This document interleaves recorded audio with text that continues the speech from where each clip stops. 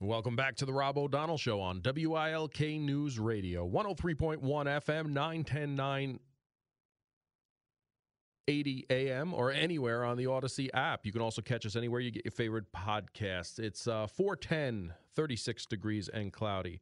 I'm honored again to bring on my next guest. Commander Kirk Lippold, U.S. Navy retired, was the commanding officer of the USS Cole when it came under attack in the port of Aden by al-Qaeda terrorists on October 12, 2000. He's the author of the book Front Burner, Al-Qaeda's Attack on the USS Cole, 1981 United States Naval Academy graduate, Naval Postgraduate School, also graduate of the United States Army Command and General Staff College, and the Joint Forces Staff College. Commanded an Arleigh Burke-class destroyer of the USS Cole, and is here to give us his expert opinion on what's going on in the Red Sea. Commander, thanks for joining the Rob O'Donnell Show today. Thank you, Rob. Pleasure to be on again. So, a lot's happened since we last talked. In the past just over a month, the USS Carney is attacked by interdicts with 14 attack drones. We have the USS Laboon and F-18s on 12/26. 12/28, we have the USS Mason with multiple ballistic missiles interdicted. And most recently, 12/30, the USS Gravely with two anti-ship ballistic missiles, which they're saying was directed at their ship, and UH-60s from both their boat and the Ike, with fast attack boats in the area. Give us a rundown of what's going on here.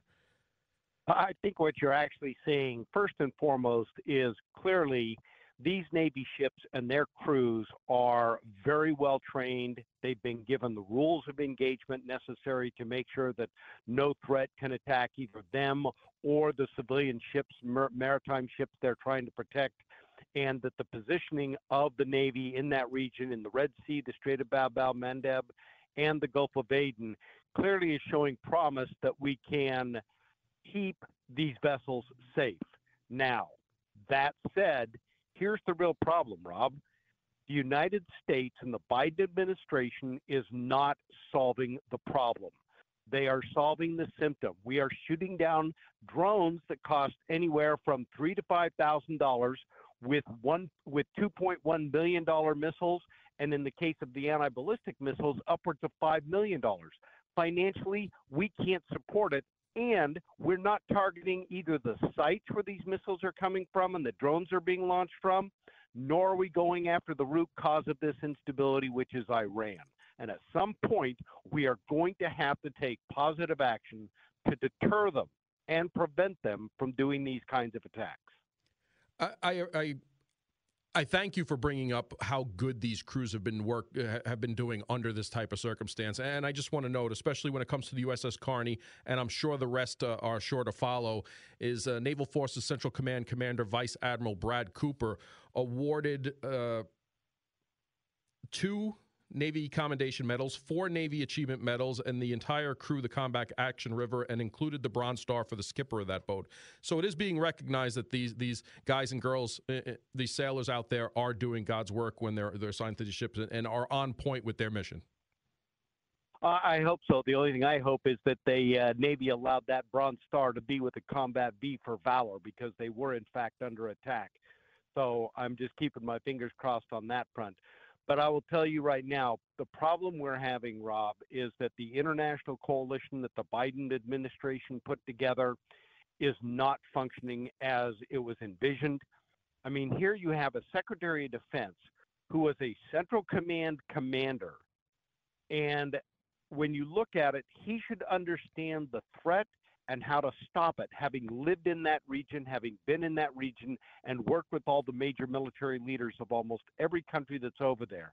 And yet here we're proving ourselves almost inept and weak, that we're still willing to have these shot at us.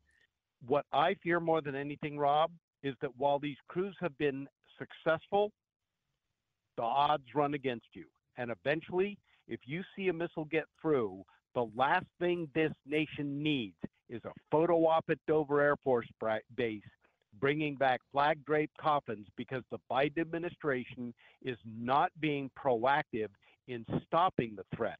They're only reacting to it, and I fear for the lives of our sailors. As do we all, Commander. On 12:30, the USF Gravely, not only did they interdict 2 anti-ship ballistic missiles that, by reports that I'm getting via most news outlets, was targeting that ship, they also launched their UH-60 from the Gravely to combat 4 fast boats that were attacking container ships in that area. Run us through what goes on. You're the skipper of an Arleigh Burke-class destroyer. You're taking incoming missiles. You're launching 60s. Walk us through what that entails. I think what they'll do is the first thing is you will set general quarters to make sure that your ship has the best watertight integrity, that you have the best people in the best positions to be able to fight that ship effectively. Depending on how long the battle goes, you may have to step down to condition 2 to allow for watch rotations, people to eat, to make normal routine, bathroom breaks and things like that, head calls as we refer to them. But at the end of the day, they have to be up on edge to do this. They will launch that helo. It is fully armed. Everyone at this point in those crews, especially the helo crews that are now going to go and get a little bit closer and be a little bit, in harm's way, have to make sure that they know and understand the rules of engagement. Everybody, the ships, the helos, they have an inherent right of self-defense. So it may be that they have to be shot at before they can react. I think that's a little behind given what's going on. But when they go to engage these boats, they should be able to take them under fire and eliminate the threat. A recent one that's going to come up that's going to challenge the ROE, Iran has deployed a patrol boat. It has anti-ship missiles on it. Well, guess what? This generation of young naval officers is now going to get an opportunity to do what we did in my day against the Soviet Union. You run a constant targeting solution. You know where that ship is at all times, and you monitor it to make sure it doesn't indicate any hostile intent or, even worse, a hostile act like shooting at you. And if it does those things, you have the ROE in place, if not ask for them, to be able to take that vessel out before it can even get a shot off. And just the mere fact that the targets that we have done, which, let's be honest, a lot of them have been empty tents in the middle of the desert. We did have a couple of strikes where personnel were taken out, that of the people responsible, the Houthi rebels. But we all know who's pulling the strings here, the Iranian government. Back after the 1993 Marine barracks attack, President Reagan said acts of terrorism are an act of war. And in 1988, Operation Praying Mantis sunk half Iran's functioning navy in response to the mining of the USS Samuel B. Roberts. Is this administration, do they have the fortitude to send the message, stop firing on our sailors? Well, it's not only the administration, Rob, to which I have my doubts, but I look at the senior military leadership today. Look at Secretary Austin.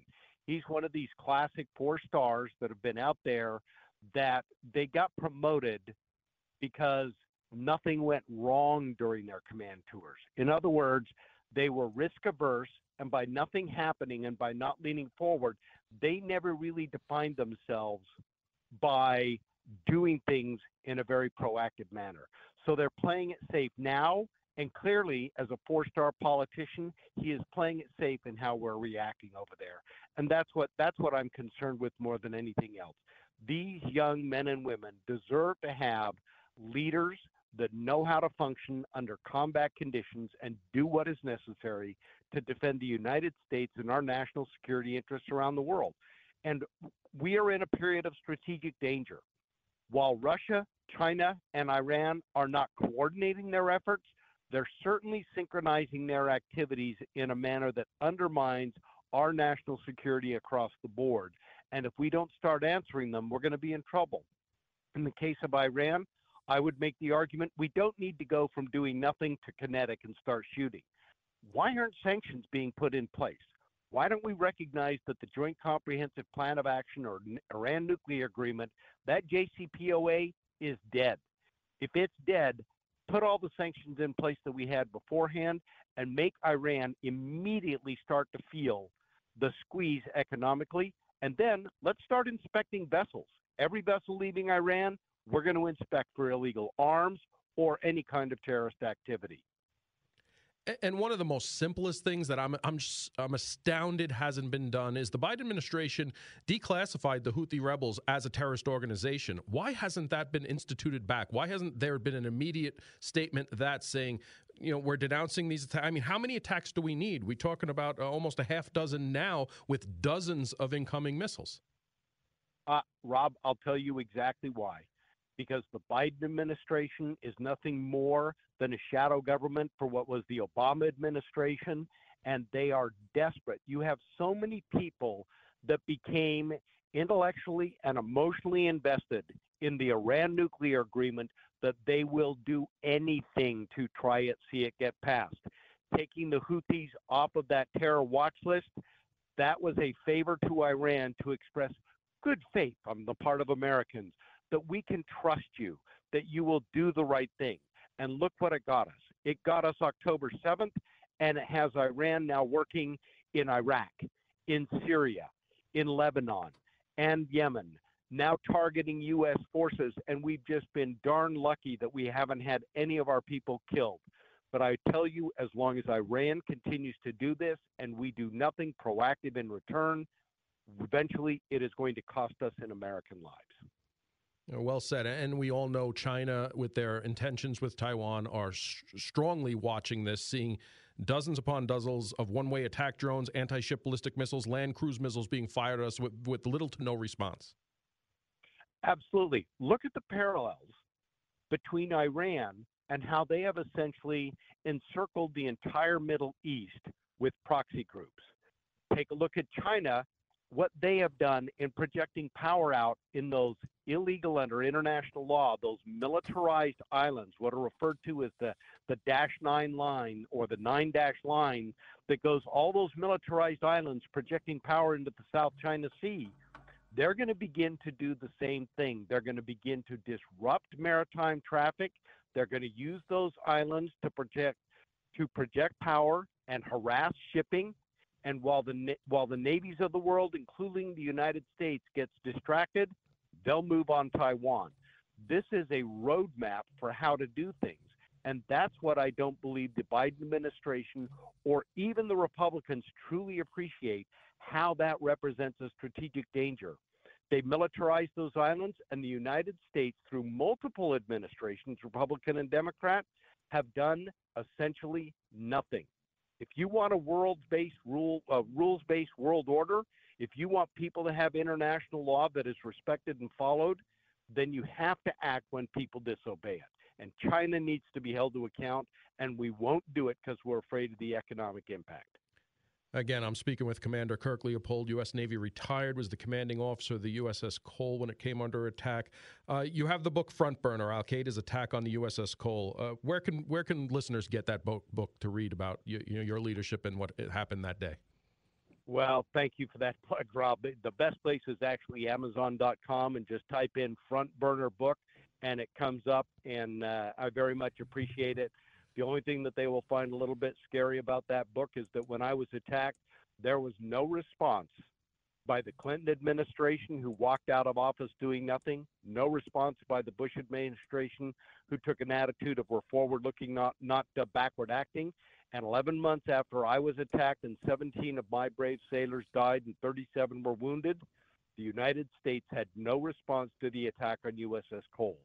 That attack should be informing the Biden administration, not giving them an excuse to do nothing.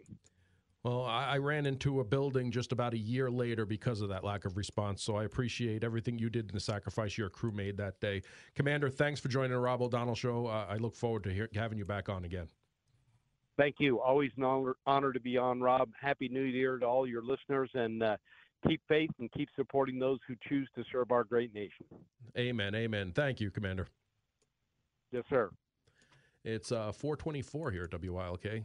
Time for traffic and weather. And thank you, Rob. This traffic update is brought to you by Penteledata Internet. It's still just a little backed up on 84 westbound near the exit to Promised Land State Park due to a multi-vehicle crash. We have no reports of any accidents on 81 from the New York border to Hazleton. That is looking pretty good. 476, the PA Turnpike seems clear. It is bumper to bumper on William Street in Pittston, Blakely Street in Dunmore, and North Kaiser Avenue in Scranton. Whenever you see a traffic problem, call our jam line 570-883-7269. Nikki Stone, WILK Traffic. Thank you, Nikki.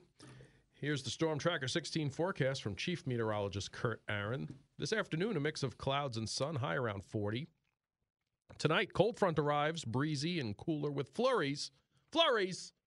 Low 30. Bad words. Yeah. Thursday, morning snow showers with flurries followed by a gusty northwest wind, high 36. Thursday night, clearing skies, breezy and frigid, low 20. Whoa. Friday, mostly sunny and cold, high 36. Saturday, snow showers arrive, heavy at times in the afternoon, high 37. Sunday, snow tapers off in the afternoon, high 37. It's currently 36 degrees and cloudy here at 425 at your official weather station, WILK. Welcome back to the Rob O'Donnell Show on WILK News Radio. It's 4:09 here in Northeast Pennsylvania, 29 degrees, and mostly sunny outside as the sun is about to set. I'm honored to bring on my next guest, Captain Kevin Miller, U.S. Navy retired. Retired Navy Captain Miller is a third-generation naval officer. He graduated from the University of Mississippi and was designated a naval aviator in August of 1983. In his career, he flew the A-7E Corsair II and FA-18C Hornet, deploying overseas 6 times throughout the 1980s and 90s aboard the aircraft carriers Nimitz, Dwight D. Eisenhower, George Washington, Theodore Roosevelt, and Enterprise. He finished his career in the Pentagon serving on the staff of the Secretary of the Navy, retiring in 2005.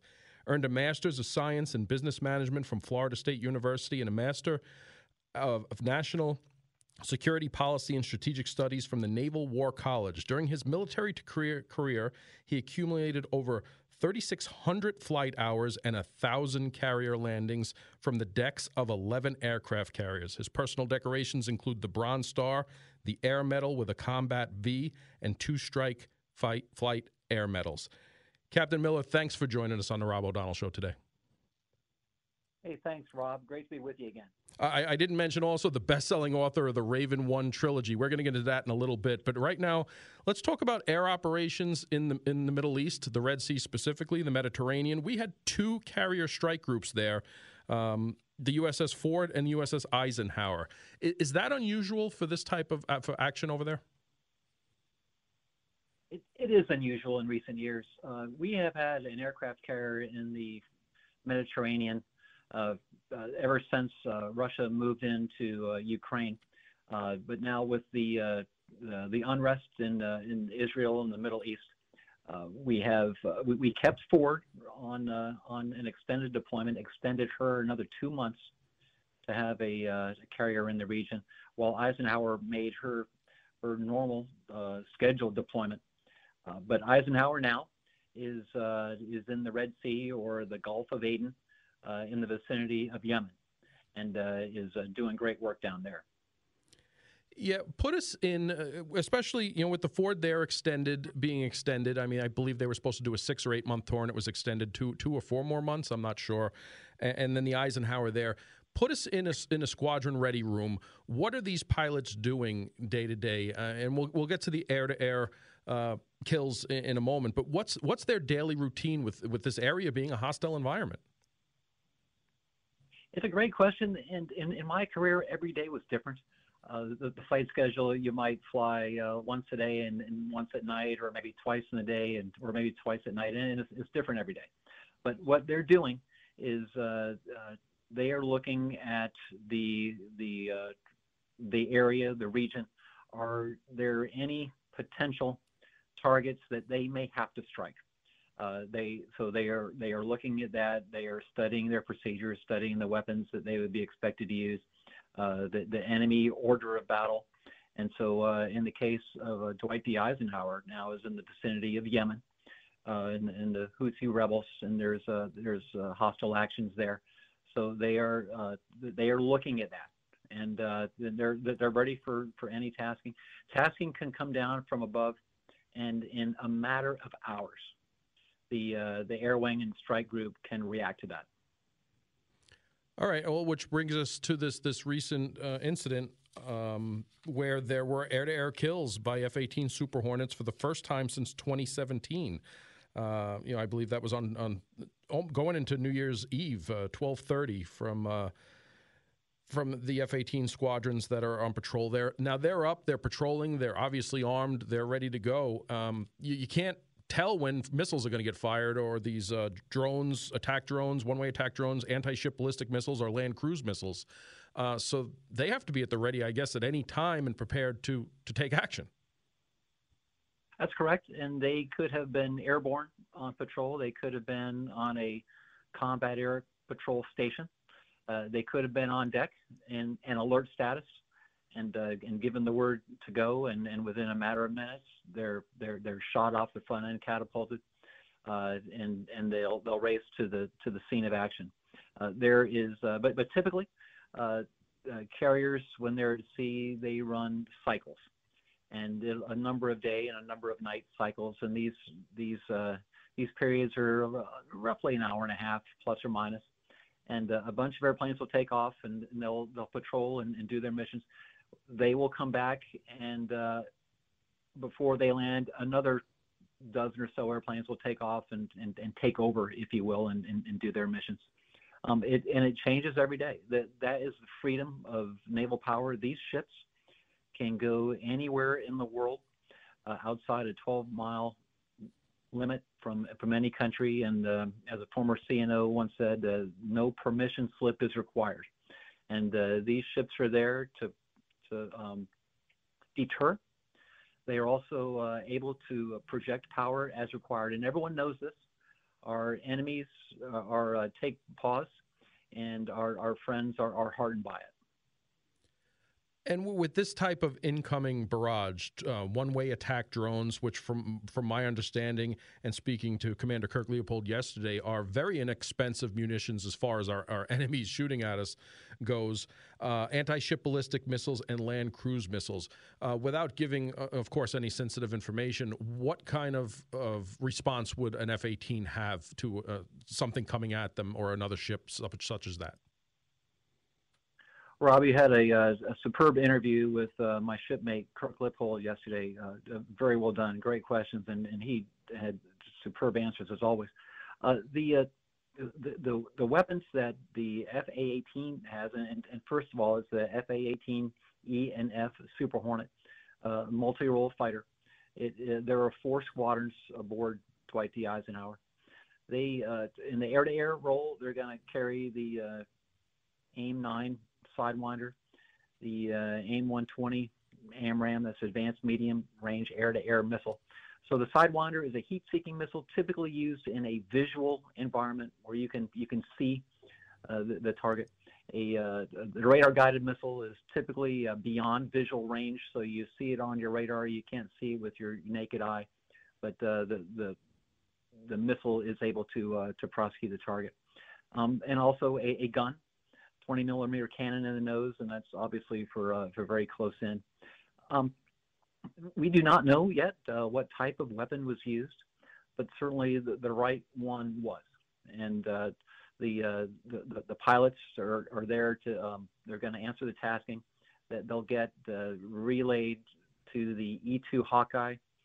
That is doing the command and control. It's essentially an airborne early warning aircraft that the carrier launches. The quarterback of the air wing, if you will. And then there's also the helicopters that Dwight D. Eisenhower carries, and it carries 2 types, the MH-60 Romeo and MH-60 Sierra. The other day from USS Gravely and Ike, Romeos were able to engage the Houthi boats that came out to harass shipping in the Strait of Bab el-Mandeb.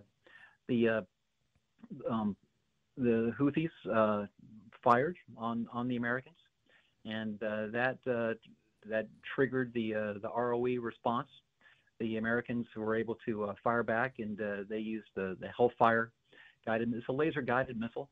The missile goes off, and the aircrew in the cockpit is to keep a laser on the target, and then they were able to hit and destroy 3 of the 4 boats.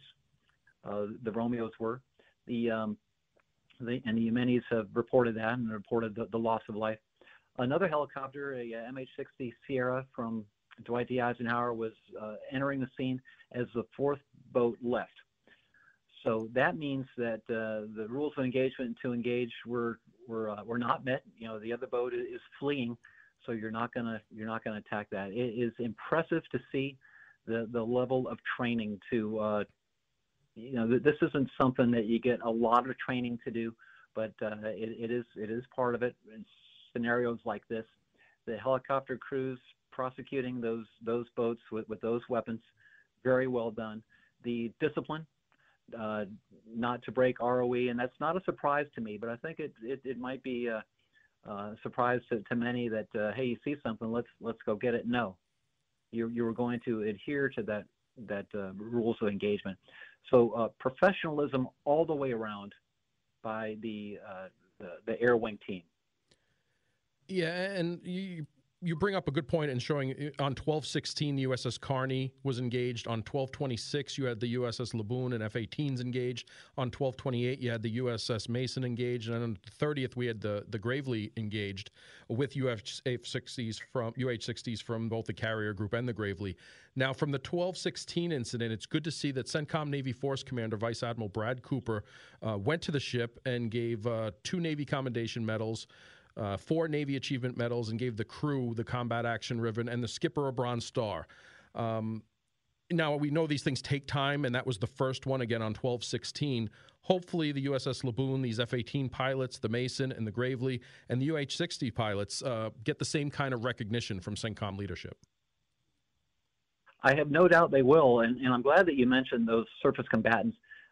This is unprecedented action for a combatant like Kearney to engage an anti-ship ballistic missile like this. That never happened before in history. So, again, you get training and simulation, and I'm not really sure what type of live fire training that these ships get pre-deployment, but they have engaged all these targets coming at them, and various targets. And there's these high-end ballistic missiles, and there's I would say the lower end drones that are coming at them and handling all.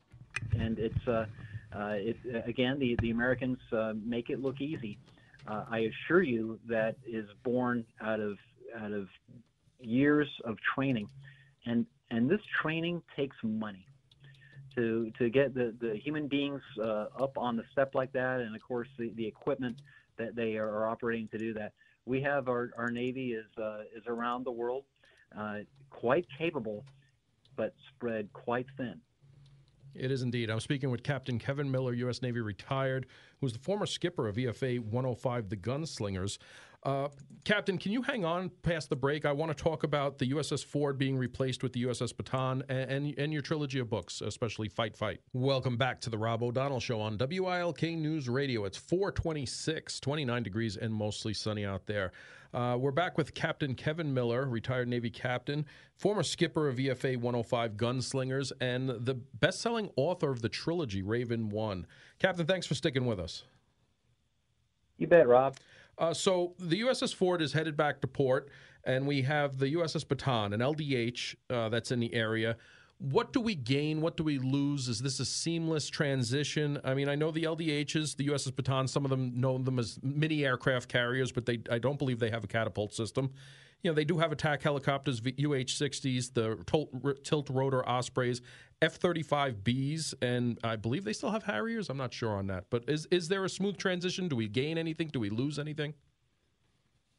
They are different. The Baton is not an aircraft carrier. It's characterized as an amphibious assault ship, but it's a quite capable ship with that Marine air wing, as you described. So, again, Marine Corps and Coast Guard, all part of naval aviation.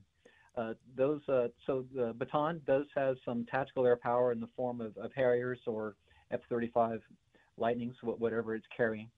But it does not have the punch of an aircraft carrier with the Super Hornets, with the early warning E-2, the airborne electronic attack of the EA-18G Growler, and those multi-mission helicopters, the Romeos and Sierras. So they are different.